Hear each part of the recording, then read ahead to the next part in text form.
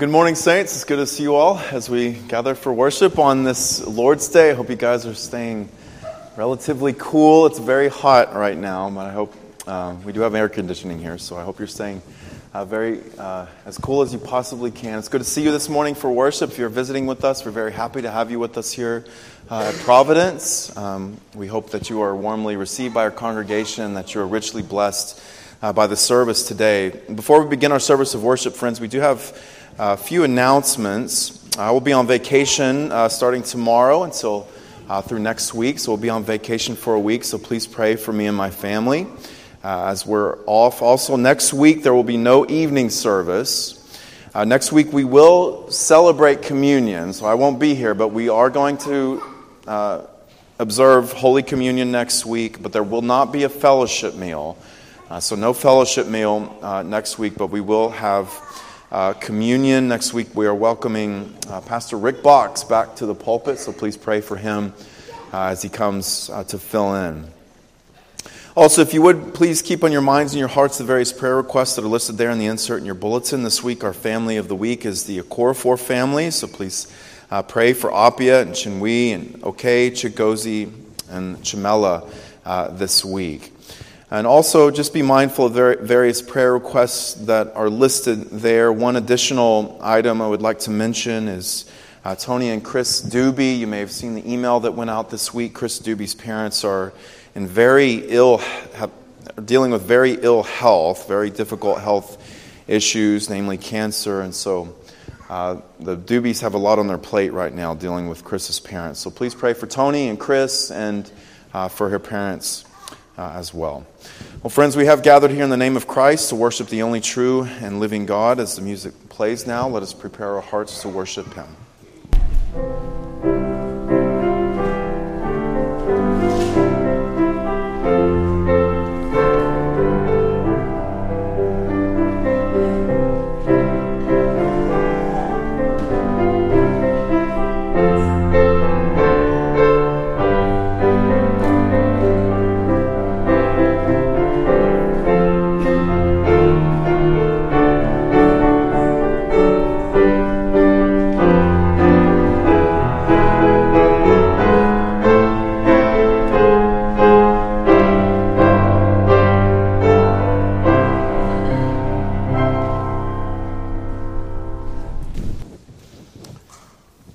To the saints of Providence Presbyterian Church, grace to you and peace from God our Father and from the Lord Jesus Christ. If you would now please stand as we hear God call us to worship Him from Psalm 145. I will extol you, my God and King, and bless your name forever and ever. Every day I will bless you and praise your name forever and ever. Great is the Lord and greatly to be praised, and His greatness is unsearchable. Let us now sing the doxology.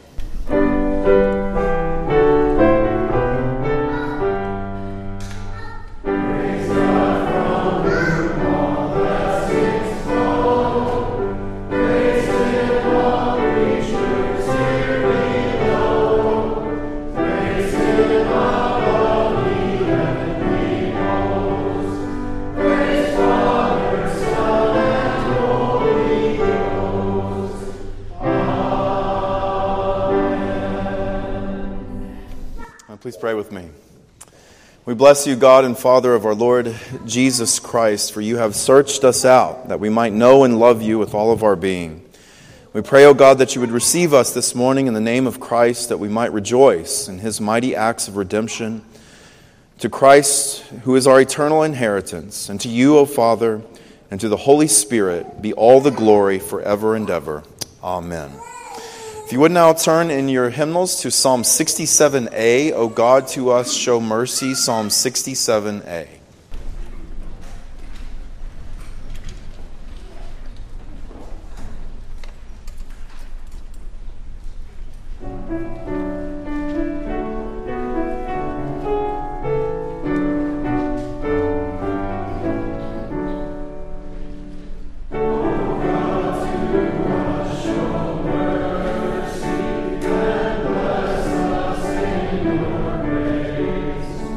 Cause now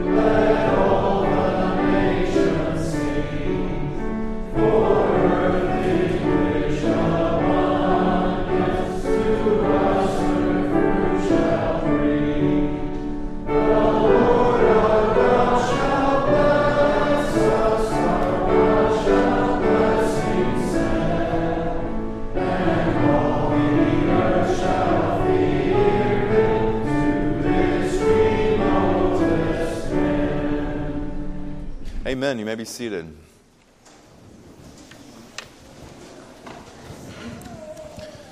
We'd like to invite you now to turn to the front of your Trinity hymnal on page Roman numeral 16.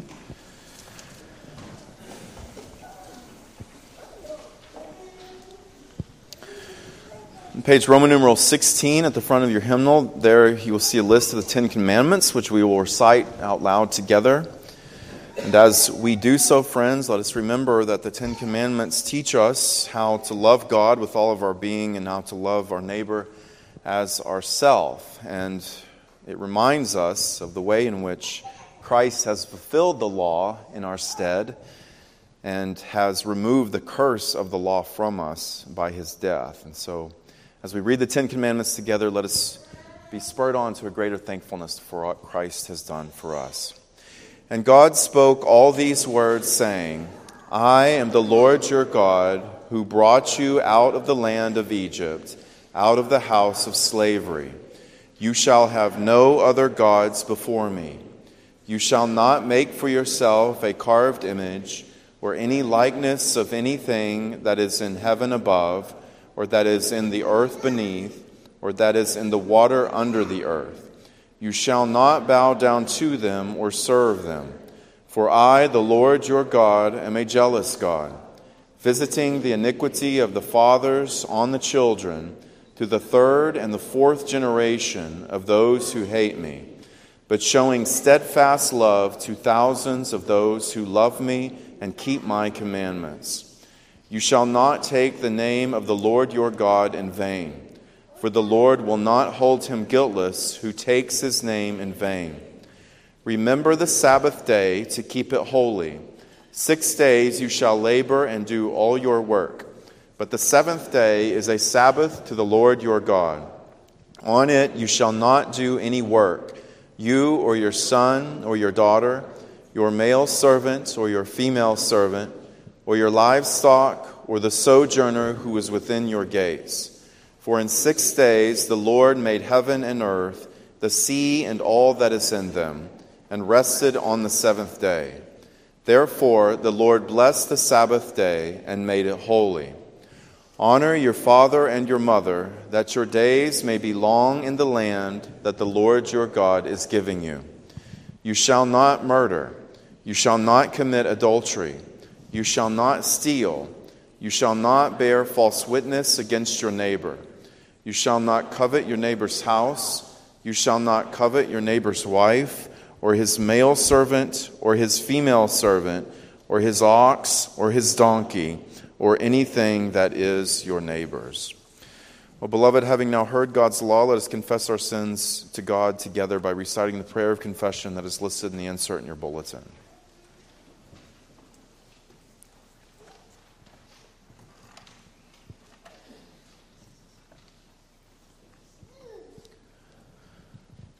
Almighty God and Heavenly Father, we have sinned against you. Claiming to be wise, we have become fools. We exchanged the truth about God for a lie. We have worshipped and served the creature rather than the Creator. We have been filled with all manner of unrighteousness. We are full of envy, murder, and deceit. We are gossips and slanderers. We are insolent, boastful, foolish, faithless, and heartless. Forgive us, we pray, by the blood of Christ, who is God over all, blessed forever. Amen. Well, beloved, the gospel declares most assuredly to believers that all of your sins have been forgiven, that they have been covered over by the blood of Jesus Christ shed on the cross. And God gives his people assurance of this fact in his word, as we see in 1 Corinthians chapter 15. For if the dead are not raised, not even Christ has been raised. And if Christ has not been raised, your faith is futile, and you are still in your sins. Then those also who have fallen asleep in Christ have perished. If in Christ we have hope in this life only, we are of all people most to be pitied. But in fact, Christ has been raised from the dead, the first fruits of those who have fallen asleep. Amen. If you would now turn with me in your hymnals to Psalm 16a, Preserve Me, O my God, Psalm 16a, and let's all stand together as we sing.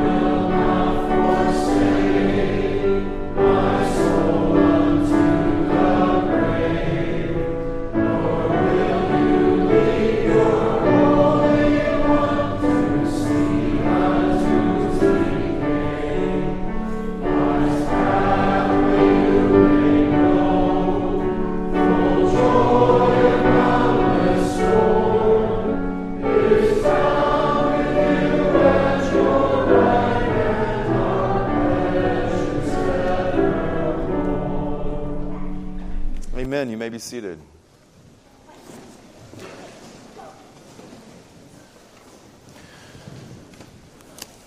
I'd like to invite you now to turn in your Bibles to the book of Philippians. We have been going through the book of Philippians now for a few weeks. So we will be here for a while in the morning series. Of course, next week we'll take a break. I'll be on vacation. But today we will look at Philippians chapter 1, verses 21 through 24. And we are going to look at the second part of Paul's wonderful statement in verse 21 where he says, "For to me to live is Christ, and to die is gain." Last week we looked at what it meant for Christians to take this slogan upon their lives, to live is Christ. Today we're going to look at what it means to say to die is gain. And so Philippians chapter 1, verses 21 through 24. Beloved, before we hear God's word, let's go to Him in prayer. Please pray with me. Father, we pray, O God, that you would remember your word to your servants. For these are the words that we hope in, O Lord. God, when we are afflicted, It is your word that gives us comfort in life.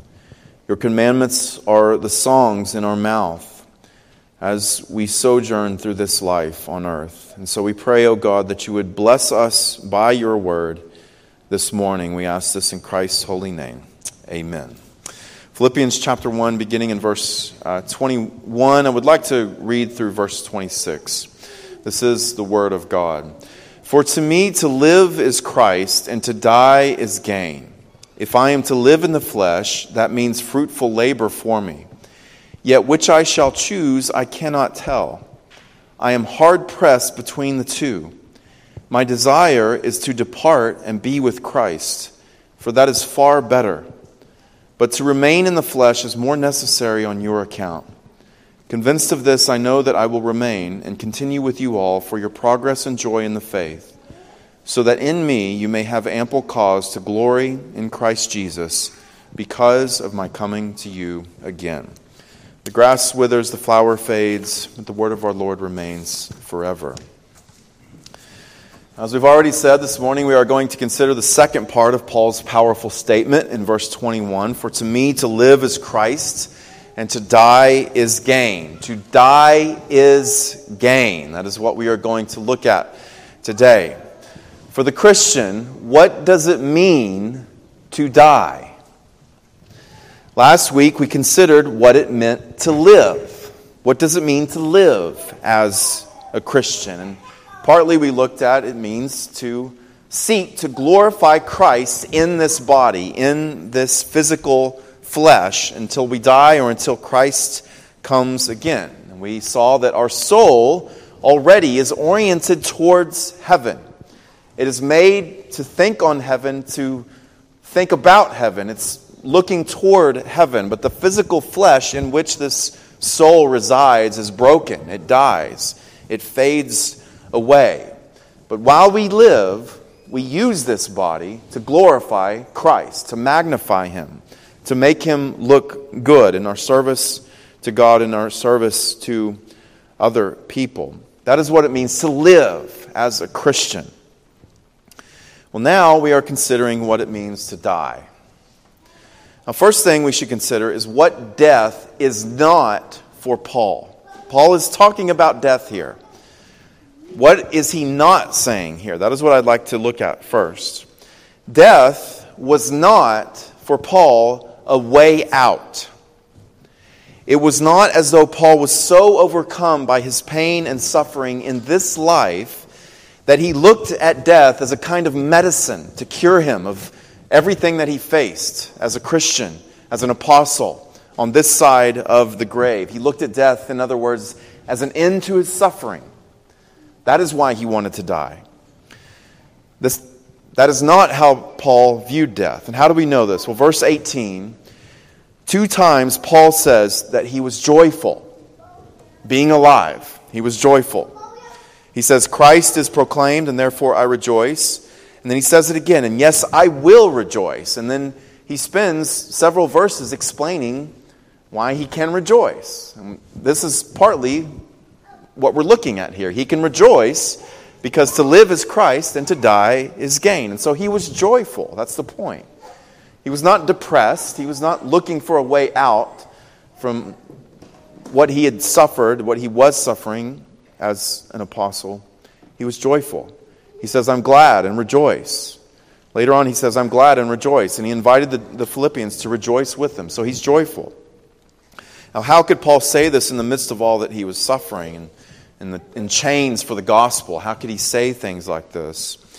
Well, possibly, and also possibly facing death by execution. Well, he could rejoice still, despite, in the midst of these circumstances, because of what he says in the first part of verse 21. To live is Christ. And so even through his suffering, Christ is being magnified. And Paul, as an apostle, as a mature Christian, recognizes that and understands that his suffering is part of how Christ does that, how Christ glorifies himself in the church. And so he can rejoice. To live is Christ, meaning in his suffering for the church, Paul grew in his knowledge of Christ, and he was drawn closer to Christ and his suffering. And because of those things, he could rejoice. He could be glad. He was drawn closer to Christ himself, to the risen and living Christ. That is our source of true joy, of true gladness. In chapter 3, he says this about living in this life. I have suffered the loss of all things and count them as rubbish in order that I may gain Christ. He goes on to say there that gaining Christ meant knowing Christ more and more. Knowing Christ more and more and becoming acquainted more and more with the power of his resurrection. Now there, Paul was talking about how he gained Christ more and more in this life, on this side of the grave. He suffered for him, and this gave him joy. Christ gave him joy. And so again, Paul wasn't looking for death so his present misery could end. That is not why he desired death here. Now in saying this about Paul, I'm not saying, and Scripture doesn't say this, that doesn't take place at your death.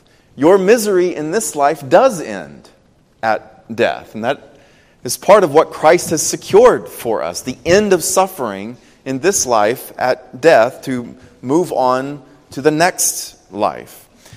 At death, your misery in this life does come to an end. And sometimes as Christians, we feel pain beyond what we think we can endure.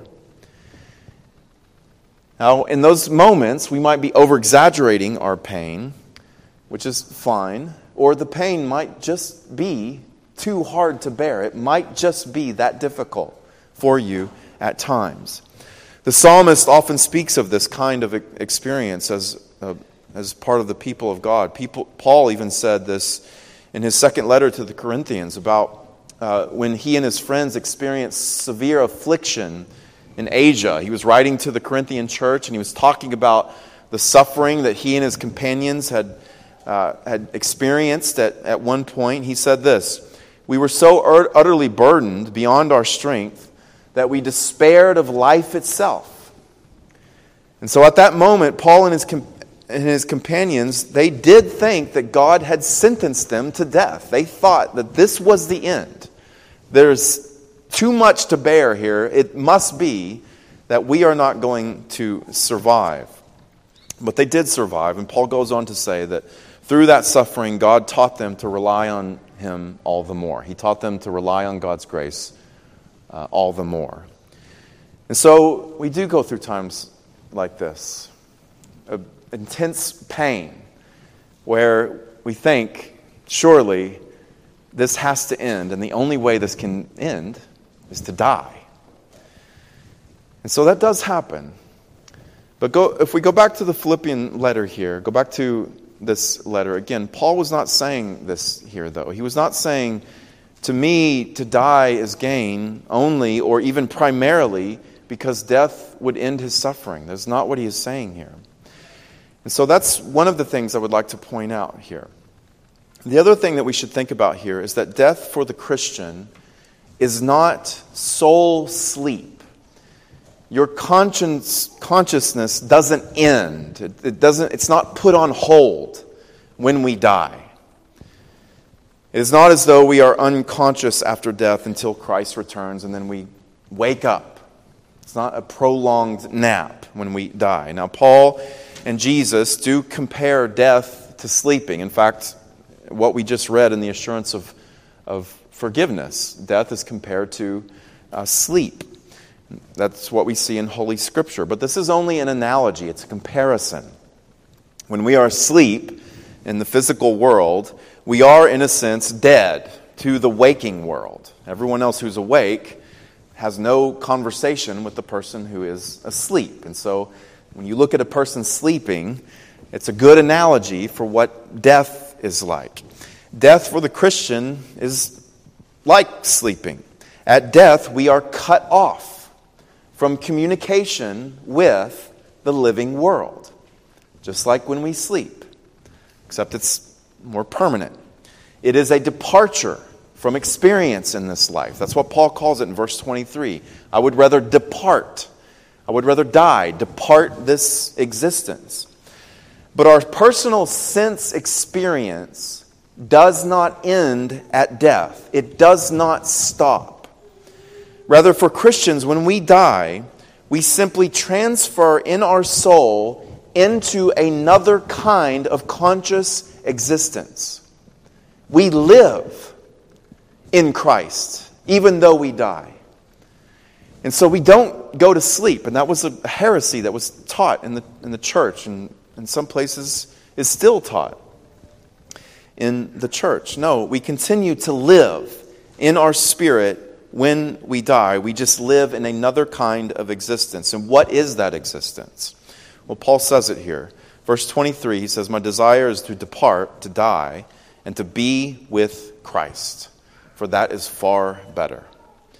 Nothing can separate us from the love of God in Christ, not even death. When Christians die, our bodies, our flesh, are laid in the ground. They're buried until the resurrection. This is what would have happened to Paul had he been executed here. The authorities would have killed his body, for sure, but Paul would still live because Christ lives. In fact, Paul understood this, which is why he desired to die, because he knew about his conscious existence that was on the other side of the grave. If he was thinking about a kind of soul sleep, I'm not sure that he would be saying these kinds of things, that it's far better. I would rather be completely unconscious to the world and without any communication with Christ whatsoever, for that's far better. That doesn't make any sense. He's thinking about being with Christ after death.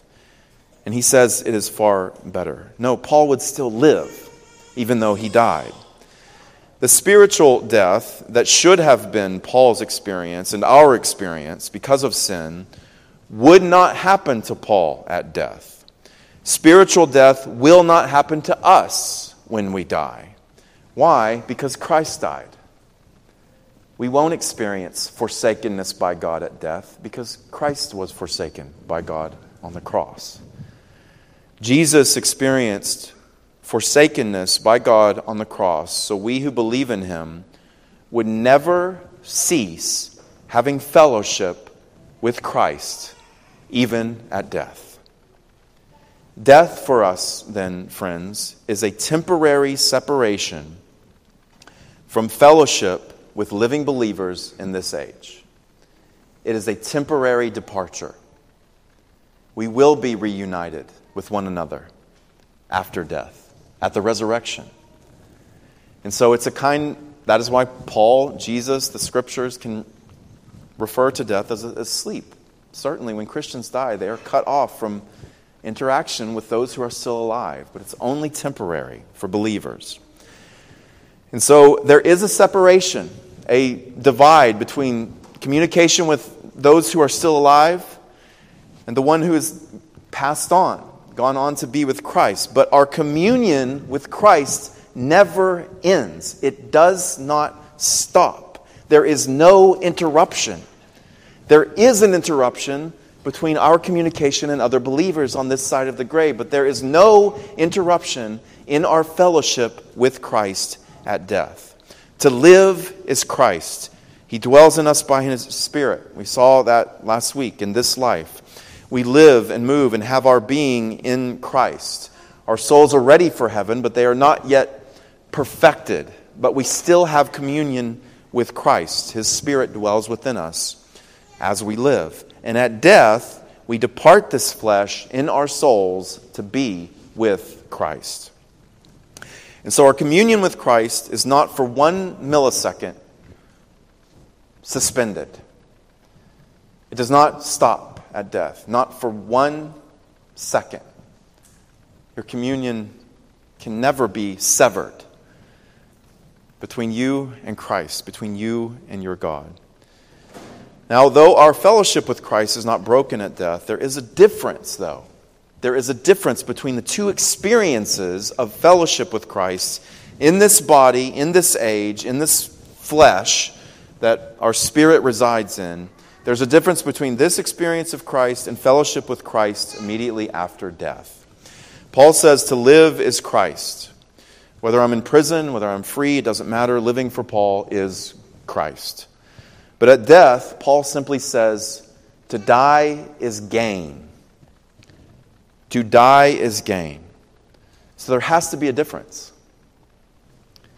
If what Paul is saying here is true, then there is something in this life as a Christian that is lacking, that Paul gains when he dies. Whatever that thing is that Christians don't have here in the flesh, we get there after death. That's what it means to gain something. To die is gain. If you have a certain amount of money and you put it in a checking account, unless you continue to put more money in that checking account, the balance will not grow. It stays the same. In fact, it will probably fluctuate. You have to take money out and you put more money back in, it goes down, but if you don't put more money in than when you first deposited it, it won't increase. It just sits there the same. But that same amount of money is invested, if it's invested in a savings account or a good stock that earns interest, and you don't touch that money, then it will gain over time. At the end of a time period, you will have more money at the end than you deposited in the beginning because it gains interest. It gains more than you first invested. Well, Paul says he gains at death. He receives something more at death than what he first had or has.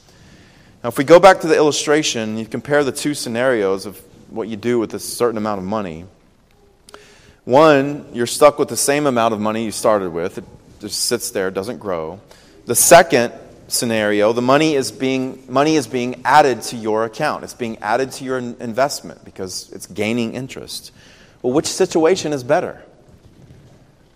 Well, it's an easy answer, the second one, because you're gaining money. You don't do anything. You just watch it grow. Of course, earning money is better. Well, Paul compares the two different types of experiences of fellowship with Christ.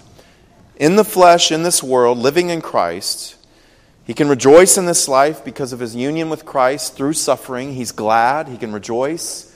That joy comes from Jesus Christ in this life. But at death, he says, his experience of Christ is far better. He compares the two, and he says, this is far better. It literally reads in the original, much more better. Now, why? How? Because at death, our souls are made perfect, friends. In our flesh, right now, as we live, sin disrupts our ability to know Christ better. It gets in the way. In our flesh, we struggle against temptation, against the devil, against the hatred of the world. We struggle against our own sin. We sin and we are sinned against. And that disrupts, on some measure, our fellowship with Christ on this side of the grave. Now, we can have joy in the midst of righteous suffering, as Paul did, but only to a certain degree, really. There's a ceiling in this life as a Christian as to how much of Christ we can know and have. And the reason for that ceiling is because of sin, our sin, among other things. It is because of our indwelling sin. Well, Paul says later that he wanted to become like Christ in his death. And what did Christ do at his death? Well, he died to the world. He was crucified to the world. Christ did not sin. He died because of sin. He died because of our sin. And in that sense, he was crucified to the world, and he crucified our sin. He put the dominion of sin that was held over us, and he severed it. Its lordship over our lives is severed. Once we embrace Christ in the gospel, we are no longer slaves to sin. Sin is not our master. Jesus is our master. And by Christ's resurrection, our glorification is guaranteed. The end is guaranteed. Your glorification at the end of the age, your glorious resurrection in body and soul, it's guaranteed. It's certain because of Christ's resurrection. But even though Christ is our master here, we still fight against sin. We still fight against indwelling sin. But at death, at death, that fight is over. It's over. And we gain Christ all the more because there is no more disruption. There is no more fight. You have all of Christ in your soul without the nagging sin that takes you away from Him. And so we gain Christ all the more at death because of that reason. Our souls are perfected at death. For this reason, Paul says something that is perhaps surprising here. We mentioned this last week. For us as Christians, even as Christians, we believe this, we know this to be true, we still think, perhaps, I don't want to die. You think about death, I don't want to die. Now, there are different reasons why we say this. Some of them are good. Paul had good reasons to live. In fact, the injunction, the commandment to not murder includes that you do everything in your power to sustain your own life. You don't put your own life at danger. You try to preserve your neighbor's life, but you also take care of your own life. And so it's part of fulfilling the law, keeping yourself alive. Paul had good reasons to live, to serve the church, for their progress and joy in the faith. He says it's more necessary on your account that I live. And so there should be a measure of wanting to live. That's a good thing, to want to live, to sustain your life, to spare our loved ones the pain of the loss that might result at your death, and to continue to serve the kingdom of God. Those are good reasons to want to live. And there are bad reasons too. For example, if the sinful pleasures of this life make you want to stay alive, if that's what's making you want to hold on to this life, to enjoy them, well, then that's a reason that needs to be strongly reassessed. If you don't want to die because you so much enjoy the comforts and the pleasures, even the sinful pleasures of this life, that reason needs to be reassessed. Or maybe even as a Christian, you think about death and you think the pleasures and comforts here are far better than what I will experience there. That's probably more likely when you think about death. But look at what Paul says. Verse 23. I am hard pressed between the two, living and dying. I can't decide. This word hard pressed it's used in Luke chapter 8. The word that's translated hard pressed. It's used in Luke chapter 8. There Jesus had healed a man with a demon. And then we are told that the people of the country of the Gerasenes, this man was from this country. He was demon-possessed. Jesus healed him. But the rest of the citizens of this region were seized with fear. It's the same word. They were hard-pressed with fear. And they begged Jesus to leave. Now, Paul was not racked with fear here. He was not seized by fear. But you can get the force of this word, hard-pressed. He was seized in a way that he could not decide. I'm hard-pressed between the two. I'm seized between deciding between the two. I know that you need me in this life. It's more necessary. But when I think about death, that's far better. That's my desire. Because I gain Christ all the more. Now, for most of us, even as Christians, when we think about this, living or dying, it's an easy answer. I want to live. It's far better. I want to live. Living's pretty good. And there are good reasons for that, for sure. And there's lots of good things to be enjoyed in this life as a Christian. One of them, namely, is fellowship with Christ. Serving the church, serving your family, but even enjoying the good things in this life. But what does Paul say when he looks at these two choices, or two options? He says, my desire is to depart. He was referring to death, and he says that is far better, because he could experience Christ in a sinless, fully sanctified soul. To be with Christ. That's what he considered to be far better. Now, with this in mind, I don't think it was an accident that Paul said this in this way. He said, for to me, to live is Christ, and to die gain. He mentions Christ in the first part, but not the second. And so, for example, he doesn't say, for me to live is Christ and to die is to gain Christ. He just says, to die is gain, which leaves us wondering, what does he really mean? And would leave the Philippians wondering, what does it mean to gain at death? Nor did he tell the Philippians, this is how all of us should think when we think about life and death. He doesn't come out and say, this is how you should think.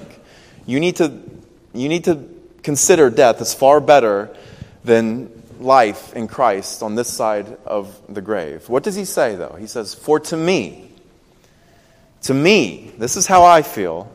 To live is Christ and to die is gain. This is how I think about life and death as a Christian, is what the apostle says. This is how I consider death. It's gaining, because I gain Christ all the more. No more sin. No more disruption in my fellowship with this Savior who loves me and whom I love. Now, he just simply says, no, to me, this is how I feel. When I think about these two scenarios, I desire to depart, to be with Christ, for that is far better. I'm torn between the two. And so by putting it this way, I think Paul was inviting his hearers to do the same. I think it was an invitation for his hearers to think about death a little bit more, to think about what it means to die as a Christian, to think about the experience you will have as a Christian in your soul when you die. I think he put it this way in order to invite his hearers to do the same. And friends, it's an invitation to us as well. To Christ be all praise and glory now and forevermore. Let's pray, friends.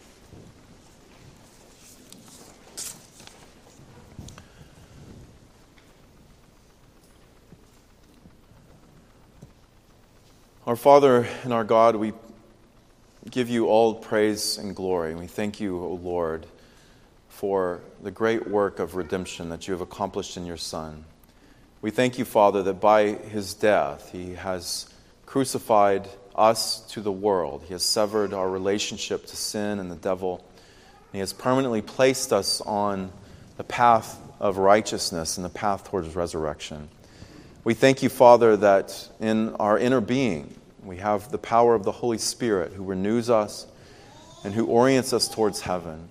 We pray, Father, that you would help us as Christians on this side of the grave to contemplate what we will have when we die, that we might join with Paul in being hard-pressed between the two, that we might join with Paul in desiring to be with Christ at death, for we know and understand that that is far better. And so, Father, we pray as you do this work in us, and as we contemplate the greater joy that we have on the other side of the grave, we pray that that knowledge would shape how we live today, that we might live to magnify Christ, whether by life or by death. And so we pray that you would do this good work in your people to the praise of your glory. Father, we lift up to you now the nations of the world, and for our nation, we pray, Father, that your mercy would be upon them all. We pray, O Lord, for kings and all those in high places, that your people would be able to live peaceful lives, godly in every way, for this is pleasing in your sight. For you, O God, desire that all people would come to a knowledge of the truth. And we pray that this unchanging truth that would come to people in every land, and that the peace and stability that you provide in the nations of the world would help to spread the gospel. Father, we pray for our leaders. We thank you for the civil leaders in this country that you have raised up. We pray that you would be merciful to them and lead them by your Spirit and give them wisdom from above. We pray, Father, for our missionaries whom you've sent out into the world to bring the gospel to all people. We pray this morning as we think about the Jacksons serving in Uganda. We pray that you would be with Reverend Jackson and his preaching and teaching and his labor there. We pray that you would cause fruit to grow in this region as the elect are drawn to the good news and as the saints are built up. We pray, Father, that you would be with those individuals, those leaders and servants who are seeking to plant faithful Christ-exalting churches in this region. We think of Good Shepherd OPC in Houston, New Braunfels OPC. We pray for Reverend Sumter and for other church planters and leaders and whole churches that seek to establish themselves as salt and light in this region. Father, be with them all. Father, we lift up to you now the needs of our church. We pray for those struggling with sickness and pain. We pray that you would give them strength in their inner man by your Spirit. Father, give them the freedom that is found in the Spirit of Christ and in trusting in your promises. We lift up to you this morning Arlene Rogers, Kathy Norris, Jim Witt, William Scott, Chris Doobie's parents, all who face cancer. We pray, Father, that you would be merciful to them. Draw near especially to Tony and Chris Doobie as they care for Chris's parents and all that they face. Father, we pray for the elderly and for all that they face in this life. We ask that you would be merciful to Eileen, Dorothy, Kay, Joyce, Jean, Hal, Alan, Corey's mother, Hikari, Rosalie. We ask, Father, that your grace and your infinite comfort and mercy would be upon the Broccolo family. Father, bless them and keep them. Make your face to shine upon them. We ask that you would draw near to the Milam family as they continue to grieve the loss of loved ones. Father, grant your gracious healing to Claire Deasing, to Iona Engelbrecht. We pray, Father, in the name of the Lord Jesus Christ, that you would alleviate their pain. We pray, Father, that they would draw near to you and be with those who minister to them.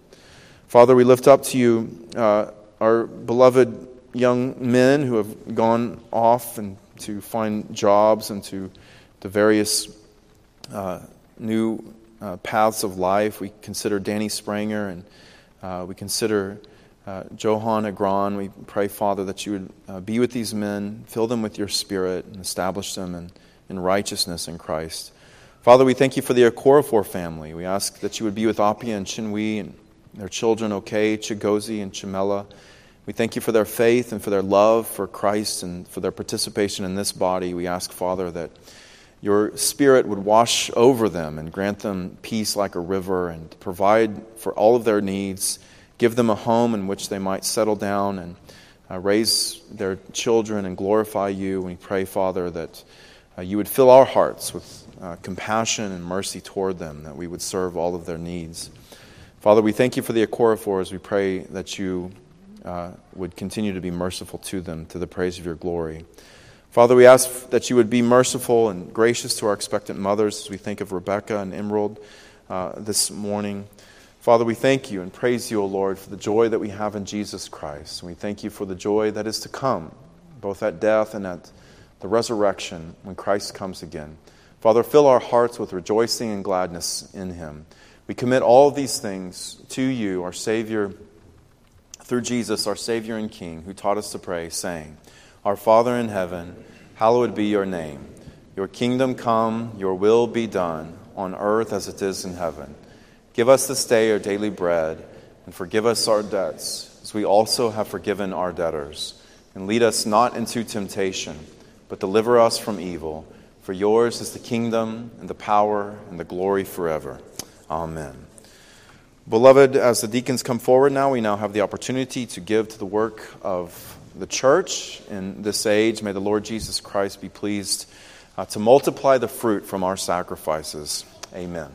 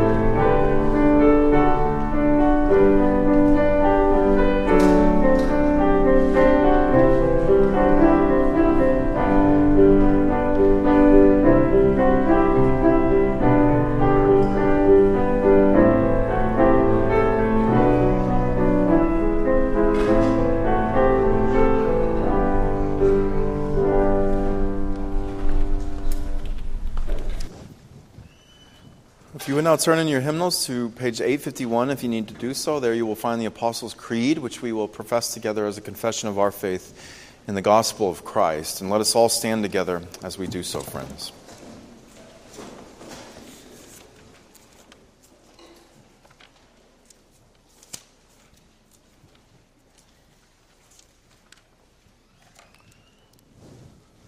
Christian, in whom do you believe?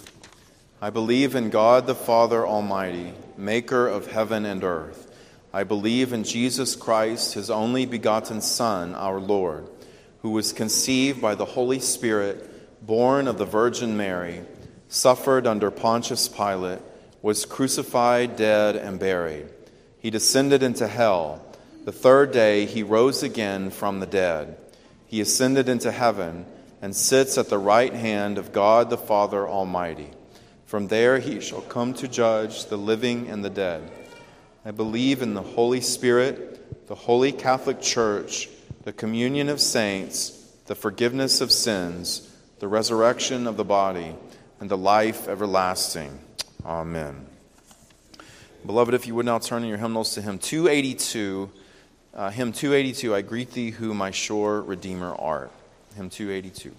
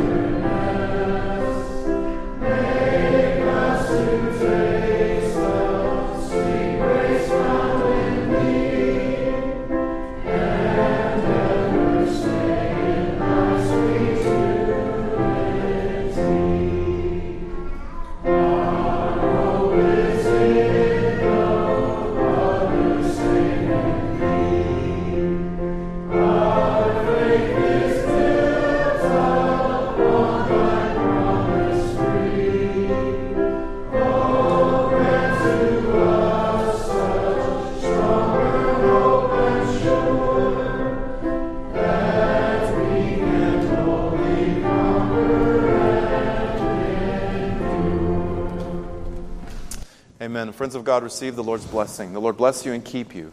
The Lord make his face to shine upon you and be gracious to you. The Lord lift up his countenance upon you and give you peace. Amen.